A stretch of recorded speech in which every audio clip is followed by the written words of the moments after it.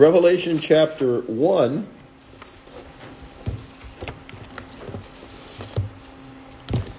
And we'll be reading verses 4 through 8 this morning.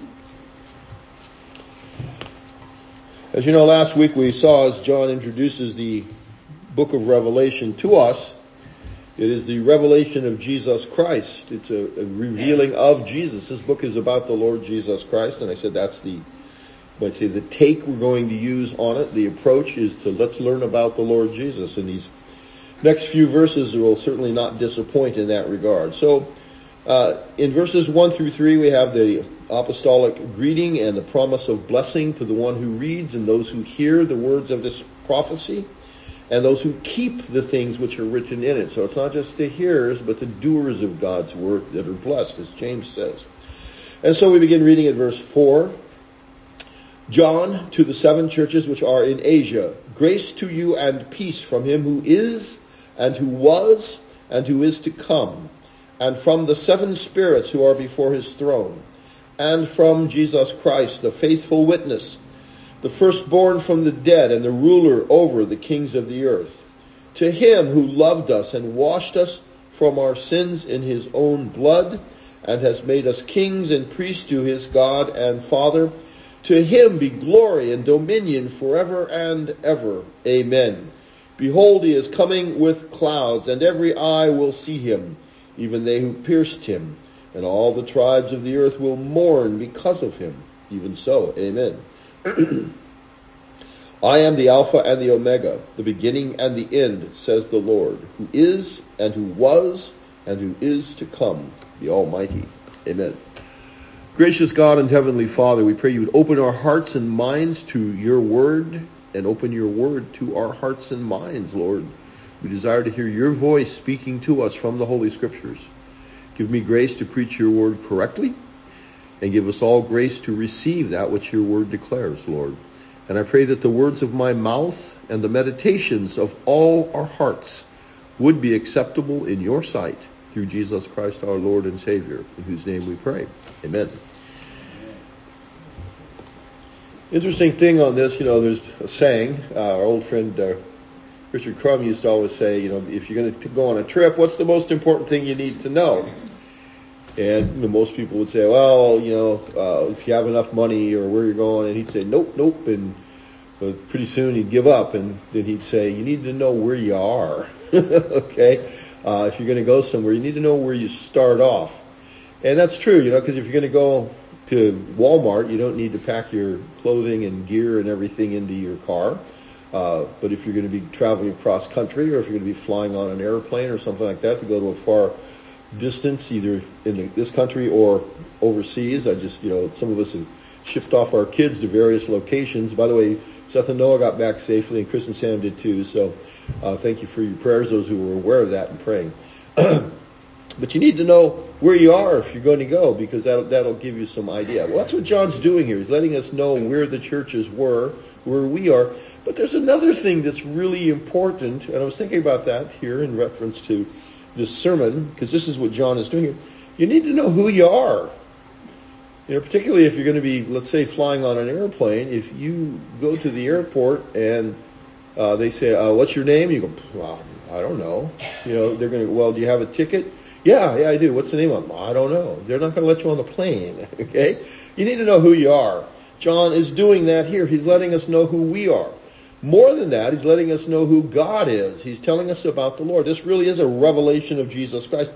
If you were paying attention when we read this, you see that there's a greeting, an apostolic benediction or blessing of grace and peace from the triune God. And so we need to know who our God is. And John describes God to us in a wonderful and unique way. And so it's John to the 7 churches or the assemblies. The word church means, assembly. It's ekklesia. Comes from the Greek. Most people know this now, I think, but if you don't, it's okay. We'll learn it today. Ekklesia is a Greek word. Kaleo means to call. All right, that's the verb to call. Kaleo.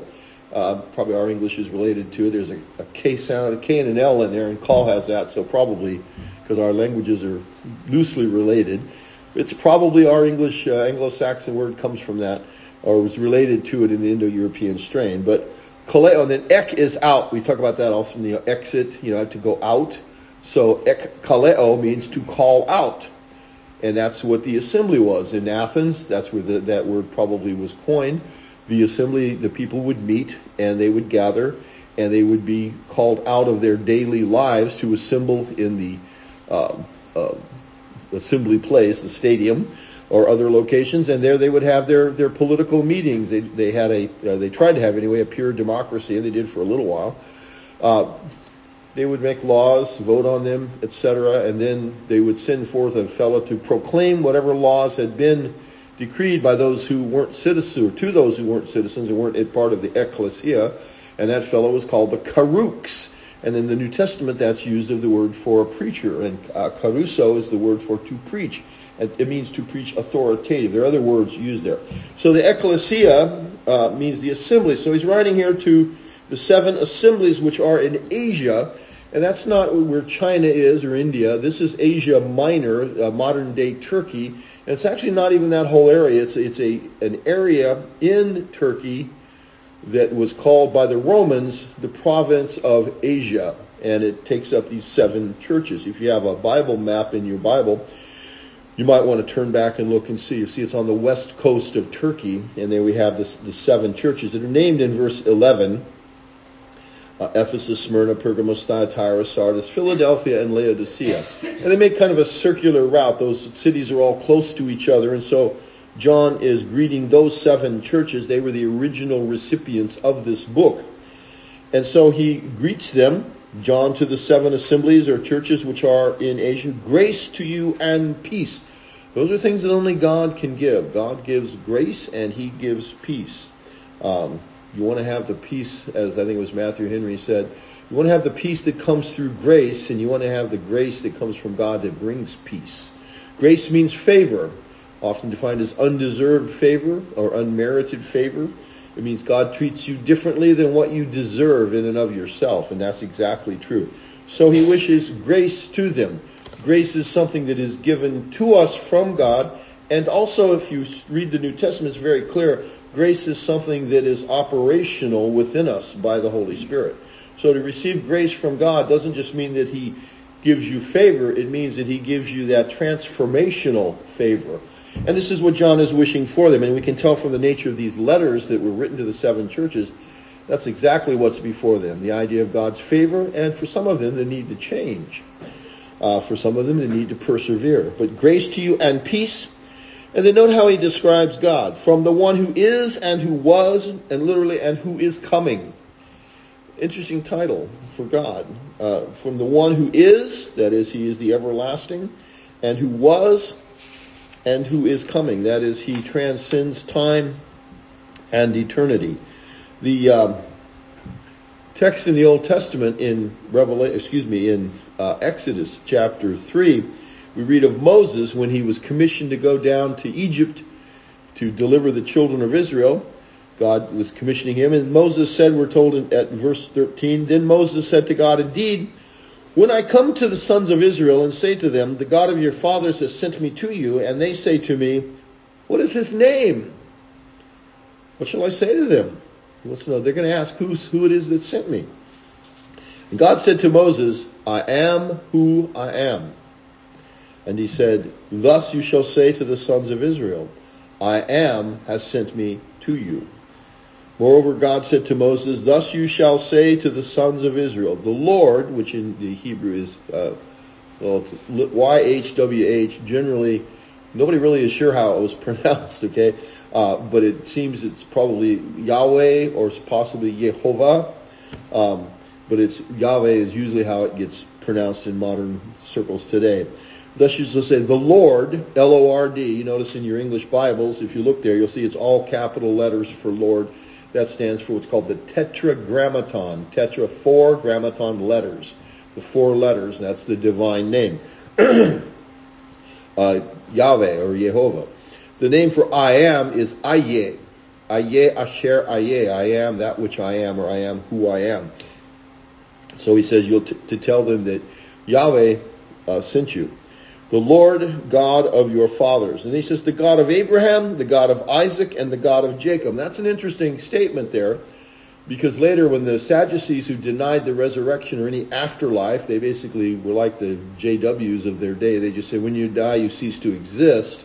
So they lived lives of greediness and selfishness, and Jesus rebuked them for that. He said, you do err, not knowing the scriptures, nor the power of God.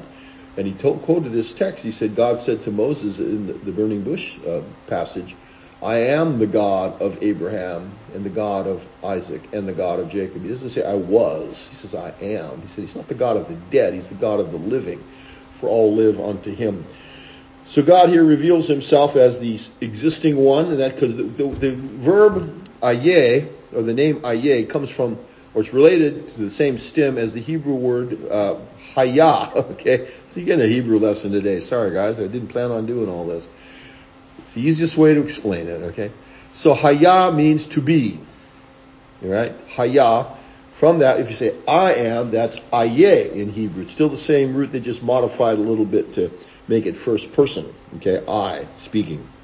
It means I am the one who is. I am the one who exists. And in this case, the eternal one. Okay? And in some Bibles, it's translated as the eternal one. I think in French they do that sometimes, l'éternel. And in other languages I've seen that. That's how God describes himself. He transcends time. So this name that John uses, that from the one who is and who was and who is coming, meaning that God is the everlasting one. He is the eternal one. This name and title of God is given to teach us that the Lord God Almighty transcends time and eternity. This is important for us to know in a book about the future events that were to happen and begin to unfold in John's day. It was for this declaration of his true deity that the Judeans in the Gospel of John, when Jesus was there speaking, they wanted to stone the Lord Jesus Christ for blasphemy. If you remember, Jesus said, your father Abraham, that is the Jews were contending with him, and he said, your father Abraham rejoiced to see my day, and he saw it and was glad. Then the Judeans said to him, you are not yet 50 years old, and have you seen Abraham? They said, who do you think you are? Jesus said to them, most assuredly I say to you, before Abraham was, I am. They understood what he meant. Then they took up stones to throw at him, but Jesus hid himself and went out of the temple, going through the midst of them, and so passed by. That's John 8:56 through 59. He said to them, before Abraham was, I am. And so our Lord Jesus Christ is one with the Father. He partakes of the same eternity and of the essence of God. There's one God, Father, Son, and Holy Spirit. And so John is letting us know this one God is the true God, and he transcends eternity. Again, really important in the context, like, okay, this is good theological knowledge. It helps us in our daily lives to know that God's above all our problems, and that nothing surprises him, even though it sometimes surprises us by either way of joy, sometimes of sorrow. God's sovereign over all things. He transcends time. He created time. It says in Hebrews, in the first two verses, that the ages were created by the Lord Jesus Christ. Christ, the Son of God, who is eternal with the Father and the Holy Spirit, in what we have to call the mystery of the Trinity, because it's beyond our abilities to fully intellectually comprehend it. Christ created sequential time. That's what the ages of the ages are. And he transcends that. He is from everlasting to everlasting. God is a different sort of being than we are. We are finite. He's not. And so there are certain things about him that we would not know unless he was pleased to reveal to us. One of the things he has revealed is that he is the one who is and who was and who is coming. So Jesus lets them know this, and John is telling us here, and it seems to apply to God the Father, because in the context he's going to talk about the Lord Jesus. But first he speaks of the Holy Spirit, but in a very unique way. If you notice, it says, grace to you and peace from him who is and who was and who is to come, and from the seven spirits who are before his throne. The seven spirits is clearly a reference to the Holy Spirit, because he's in the conveyance or the desire or the apostolic wish or benediction of grace and peace. That comes from God. No creature is going to be put in that place. That's why when Paul and the other apostles write their letters and say, grace to you and peace from God the Father and from our Lord Jesus Christ, you can't put a mere creature's name in that declaration. And so here, when John is saying this, as someone, I mentioned it last week, sometimes the seven spirits are considered, well, maybe these were the seven angels of the churches or something. Grace and peace is being wished to the church by these. And so this is really the Holy Spirit being looked at in a very unique way. Now, there's only one Spirit, but he has diversities of gifts and operations. There are seven churches being addressed, and the Holy Spirit is here signified, that is, we have a symbolic language, the seven spirits which are before his throne. It's clearly a reference to God the Holy Spirit in his sevenfold capacity to minister to and enlighten the churches, because it would be blasphemous to put the name of a mere creature with the Father and the Son in the pronouncing of the blessing of grace and peace to the churches. And clearly it is the Spirit who speaks to the churches. At the end of each one of the letters to the churches, it says, he who has ears, let him hear what the Spirit says to the churches. Okay? That's chapter 2, 7, verse 11, 17, 29, chapter 3, verse 6, 13, and 22. So if you look at the end of each of the seven letters, it says, he that has ears, let him hear. That is, he must hear what the Spirit is saying to the churches. So this picture of the seven spirits before the throne of God, I believe, is pretty clearly a reference to the one Holy Spirit who is speaking to the churches, but he speaks to them as individuals. In 1 Corinthians, if you have your Bibles, if you want to turn there, in 1 Corinthians chapter 12, when Paul speaks at verse 4, he says, there are diversities of gifts. This is 1 Corinthians 12:4. There are diversities of gifts, but the same Spirit. There are differences of ministries, but the same Lord. And there are diversities of activities, but it is the same God who works all in all. But the manifestation of the Spirit is given to each one for the profit of all. For to one is given the word of wisdom through the Spirit, to another the word of knowledge through the Spirit, to another faith by the same Spirit, to another gifts of healing by the same Spirit, to another the working of miracles, to another prophecy, to another discerning of spirits, to another different kinds of tongues, to another the interpretation of tongues. But one and the same Spirit works all these things, distributing to each one individually as he wills. For as the body is one and has many members, but all the members of that one body, being many, are one body, so also is Christ. For by one Spirit we were all baptized into one body, whether Jews or Greeks, whether slaves or free, and have all been made to drink into one Spirit. So we see this picture here, non-symbolically portrayed in Corinthians, of the Holy Spirit being sevenfold in his ministry. John represents it, or the Word of God represents him in Revelation, the seven spirits. But I think it's pretty clear, because grace and peace are being extended through the Spirit here that's mentioned. It's a reference to the Holy Spirit and telling us some things about him, how he works individually. So, and remember in chapter 1, verse 1 of Revelation, we're told that the book is symbolic. He sent and signified it. That word semeo means to show by signs. So we have some symbolic language being used right at the beginning.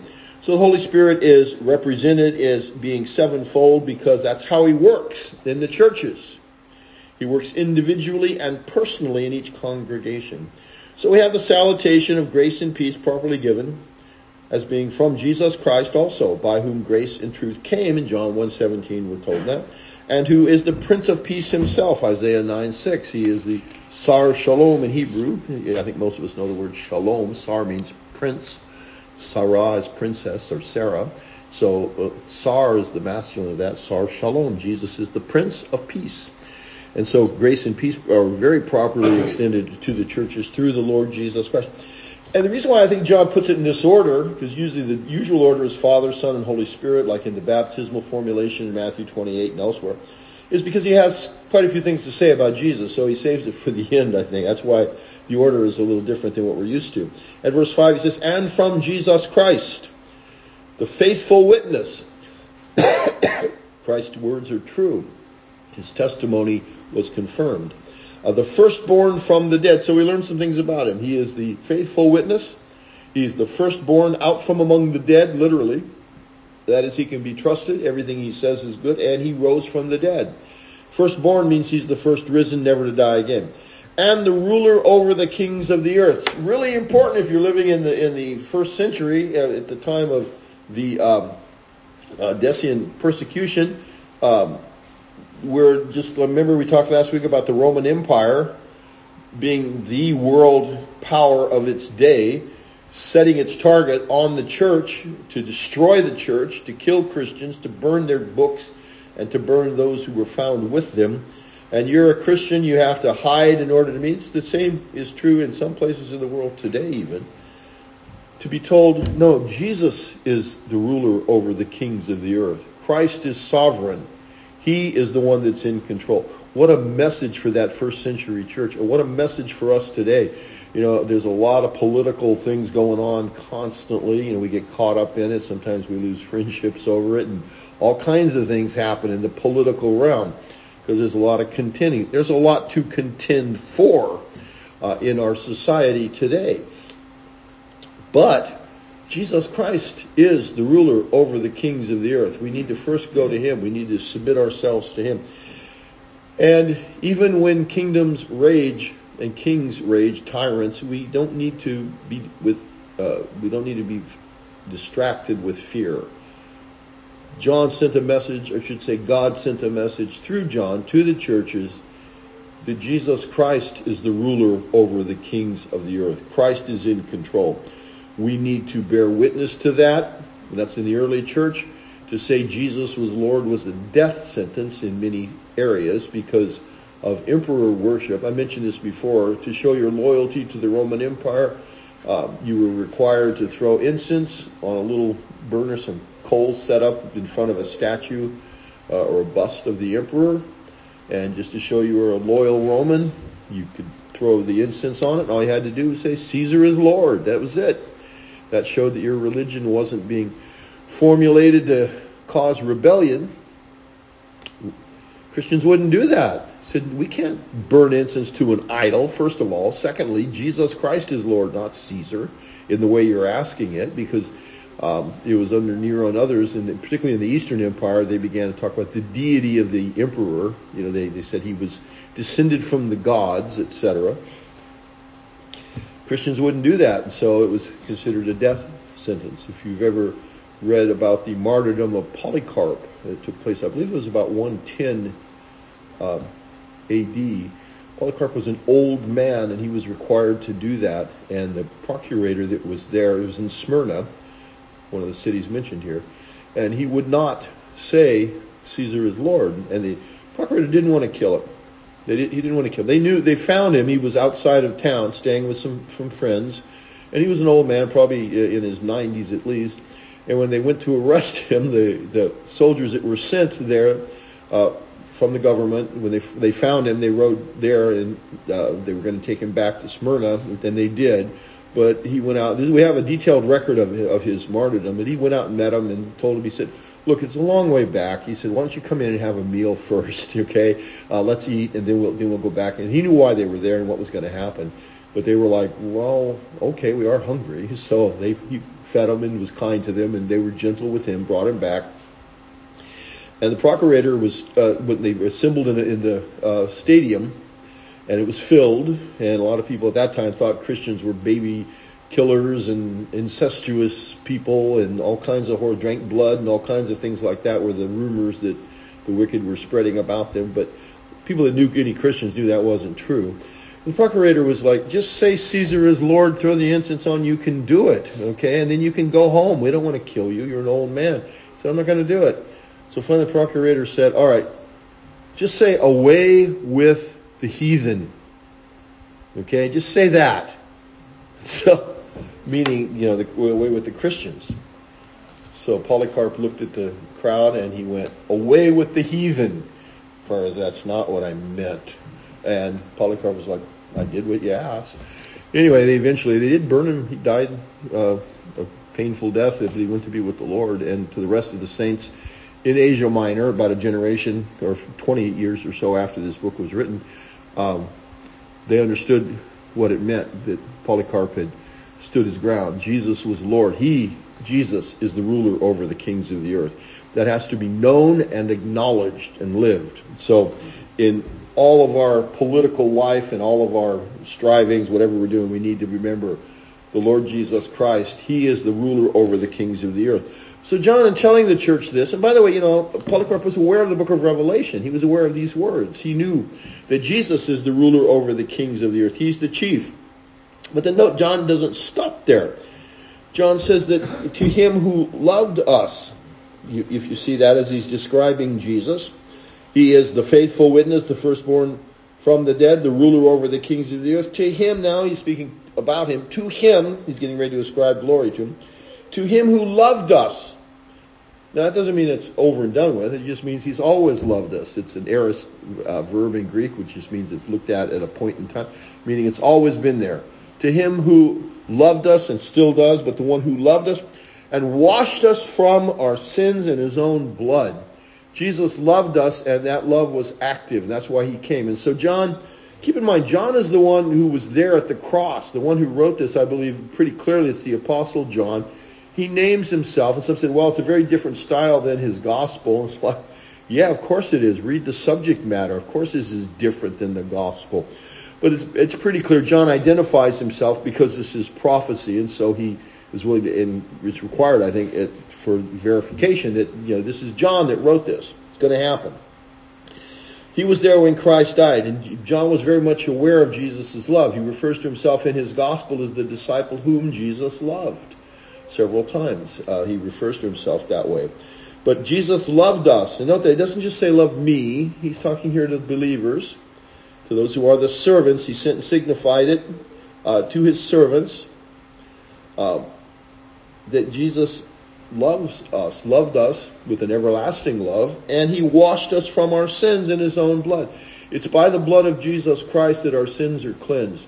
Some of you, if you've been working out in the fields or doing, mechanical work or whatever, and you get all grubby, boy, it's so nice to get clean, isn't it? You should be able to go in and just get washed and clean. It's nice, and then to have clean garments to put on. What a blessing that is. This is what John's talking about here. Christ is the one who loved us and washed us from our sins in his own blood. John was there at the cross. He knew what he was writing about. He actually saw the blood coming from the wounds of Christ. He heard his cry when Jesus said, my God, why hast thou forsaken me? He also heard Jesus toward the end say, it is finished. He knew what it meant. And John, in his own experience, realized Christ died to take away our sins. We've been washed in his blood. And not just that, but has made us kings and priests to his God and Father. Christ is king. He's ruler over the kings of the earth, and he's made us to be kings. We are kings under Christ. And so, wait a minute. Here you're some insignificant, in the eyes of the world, Christian. You have no power in this world. And God calls you a king. You have authority. Now, first and foremost, it means you need to subdue yourself. Kings go to war in the Bible very clearly. All right? David got in trouble because he didn't go to war when he was supposed to as a king. That happens to us a lot too. We need to fight against our own selves at times. Our own flesh needs to be subdued. We need to go to God, confess our sins. We need to do and follow through on the means of grace, reading God's word, gathering with Christians, singing his praise, hearing the gospel preached. Faith comes by hearing, and hearing by the word of God. Paul said, how shall they hear without a preacher? Preaching is necessary. And some say, well, that's why it's called the foolishness of preaching, or sometimes the foolishness of the thing preached. All right, God would have his word preached, and he uses that as a means of grace. That's why it's important to be in church, and at other times when the word is being taught or preached. But we're kings. First, we use the means of grace. We subdue ourselves, but then also we are told to take dominion. That doesn't mean that we're going to, bust up everything and make sure all the political parties are, following, Presbyterianism. I'd be okay with that, but that's probably not God's plan, all right? To be kings under Christ means that we preach the gospel, we witness to people, we bring Christian ethics into our vocations. When things are done that are wrong, we speak up about it. Why? For the cause of Christ. And most of all, we go to God in prayer Because if you know, we're on Tuesday nights we're studying Solomon, and we're looking this week at the prayer of Solomon, or we looked at it last week, and we're going to be looking at it a little more this week. The prayer of Solomon, when the temple was dedicated, kings lead their people in prayer. And one of the things we need to do, the way we take dominion, is by going to God. What did Christ teach us in the Lord's Prayer? What do we say? Your kingdom come, your will be done on earth as it is in heaven. Get the on earth part there? Your kingdom come. And remember I mentioned before, those are imperatives. It's not just saying, yeah, your kingdom's going to come. That's a declaration, and it is a cry for help, but it's an imperative. Generally, that's the command form of the verb, telling someone to do something. This is a imperative of necessity, needing help. Your kingdom must come.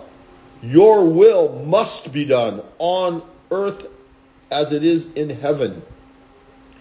That's how Christ taught us to pray. So this idea of dominion, it means that the gospel of Christ would be spread throughout the world, and not just, to preach so somebody makes a quote-unquote decision, and so we take a scalp and hang it on our spiritual lodge. It means that men and women would be converted to Christ, their lives would be changed, and they would begin to have God's word written in their hearts and live different lives in their homes, in their individual lives, and in their jobs or in school, wherever they are. So this is what He has called us to be as kings. And as priests, we definitely go to God in prayer. We're first also to offer the sacrifice. Remember Romans 12? Present your bodies a living sacrifice. In Hebrews, it talks about the sacrifice of praise and thanksgiving that we're to offer. It talks about good works and charity, sharing with others. So with such sacrifices, God is well pleased. So as priests, we're to offer sacrifices first ourselves, and then also to give God thanks and praise. That sacrifice of praise. That's what we're to do that. In this book, we'll see that the prayers of the saints are like incense, or they're portrayed as incense before the throne. So as priests, we pray to God. So He didn't just notice us. Christ changed us and brought us out of death, cleansed us, and made us kings and priests to God and His Father. To Him be glory and dominion forever and ever. Now, I started off in verse 5 saying, to Him who loved us. He's talking about Jesus here. What a declaration of the true deity of Christ. He mentions God, the Father, and when he says to Him, someone would say, was that God the Father? No, the context he's talking about Christ, but clearly it includes the Father and the Holy Spirit also. But to Jesus it says, to Him be glory and dominion forever and ever. Amen. So he ascribes to Jesus the glory that can only be given to God, because Jesus Christ is God manifest in the flesh. And then he brings us to the future, because that's what this book is about. So he takes us all the way to the end. It says, behold, He is coming with clouds, and every eye will see Him. So this isn't talking about the destruction of Jerusalem in 70 AD, as some try to say today. Because at 70 AD, there were many saw Jesus come in judgment on the city. Jesus even told the high priest, you will see the Son of Man coming in glory. Okay, well, when did they see that? Well, when the city was destroyed. There's more than one coming. But this, I believe, is clearly a reference to the second advent, because he says every eye will see Him. All men are going to be raised. Everyone who has lived on this earth, saved and unsaved. The saints will be raised. The dead in Christ will rise first, and we who are alive and remain will be caught up, and we'll all meet the Lord in the air, and then Christ will come back, and all the other dead will stand before God, and they will be judged. We'll be present there. Our judgment took place at Calvary. We will give an account of ourselves, we're told elsewhere in Scripture. But Christ is coming again, and every eye will see Him.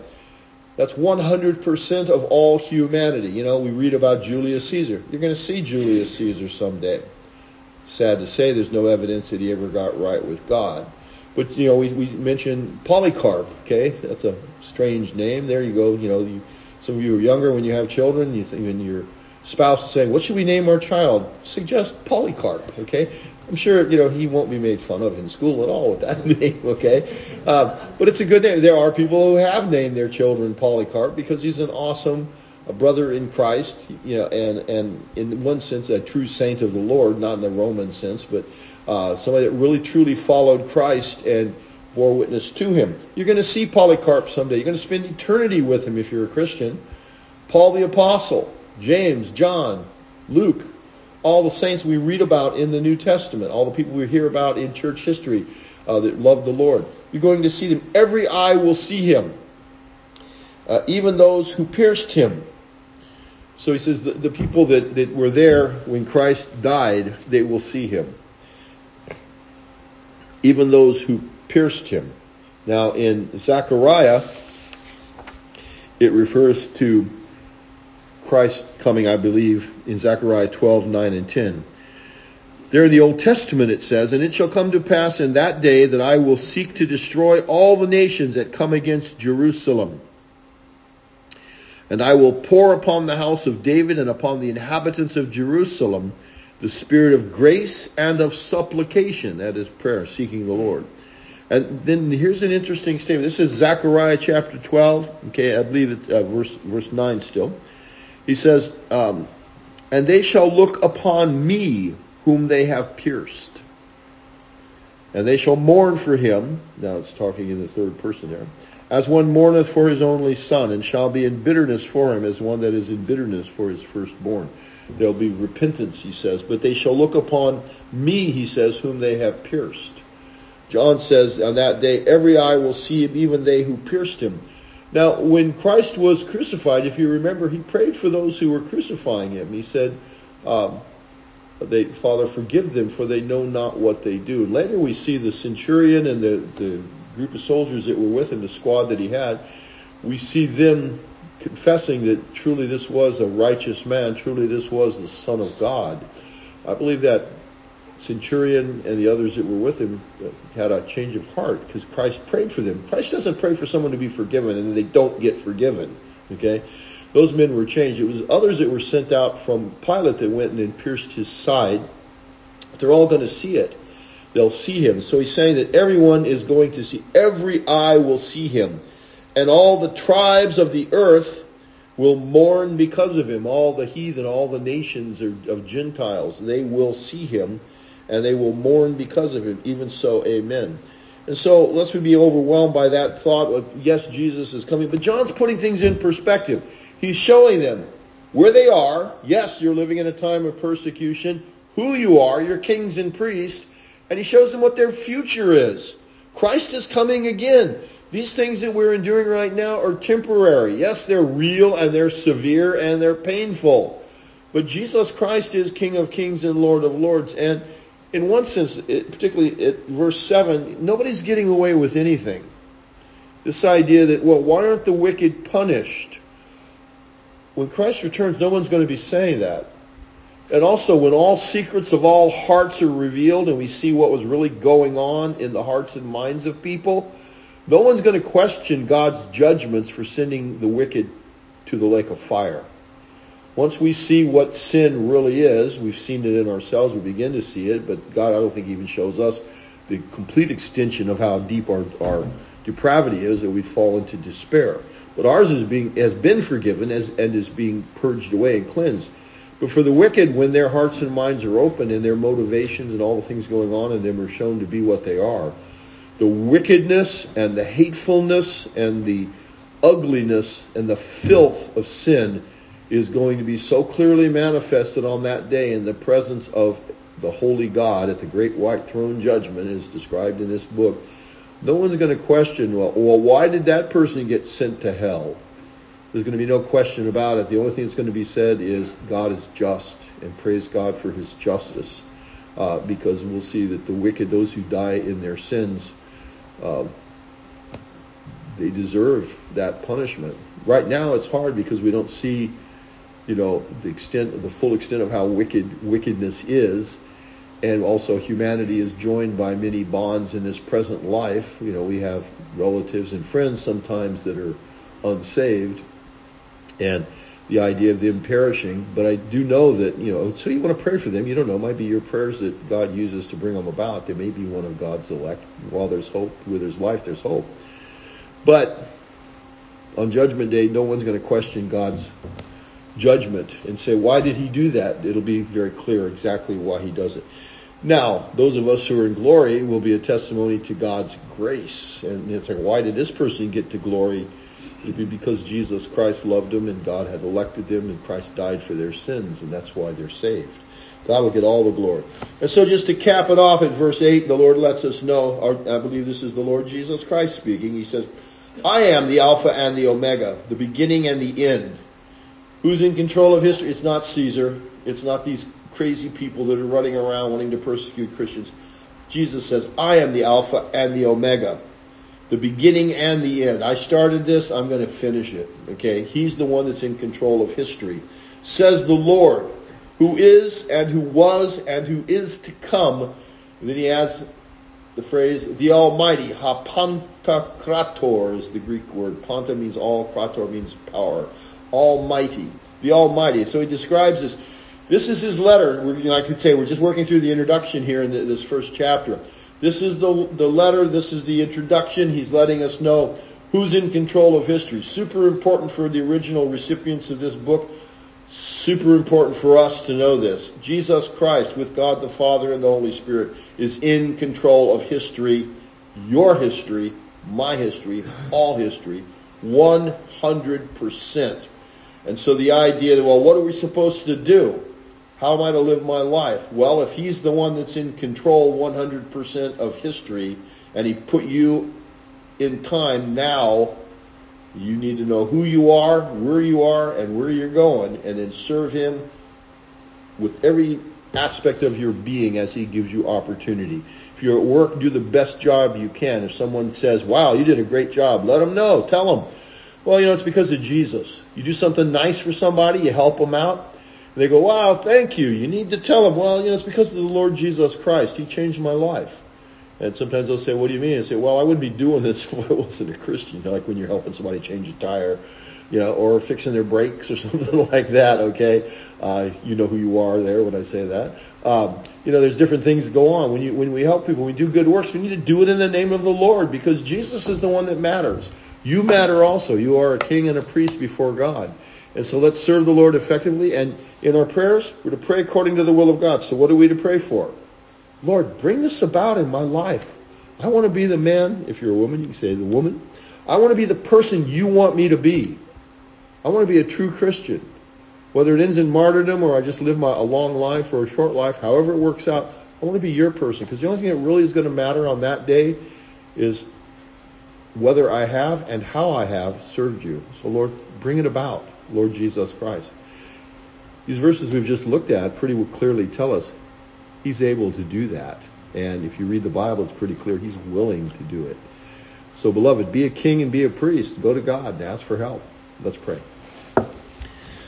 Gracious God and Heavenly Father, we thank you for your word that it's true. We thank you for this section of your scriptures, Lord, and we pray you'd write it in our hearts and minds. And again, help us to remember who we are. And we thank you, Lord, for letting us know where we are, even as you let these first century saints know where they were.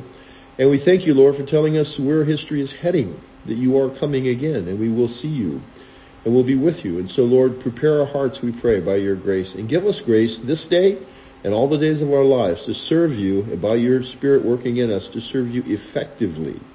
And we thank you for that grace and that peace that only you can give, Heavenly Father. This we ask in Jesus Christ's name. Amen.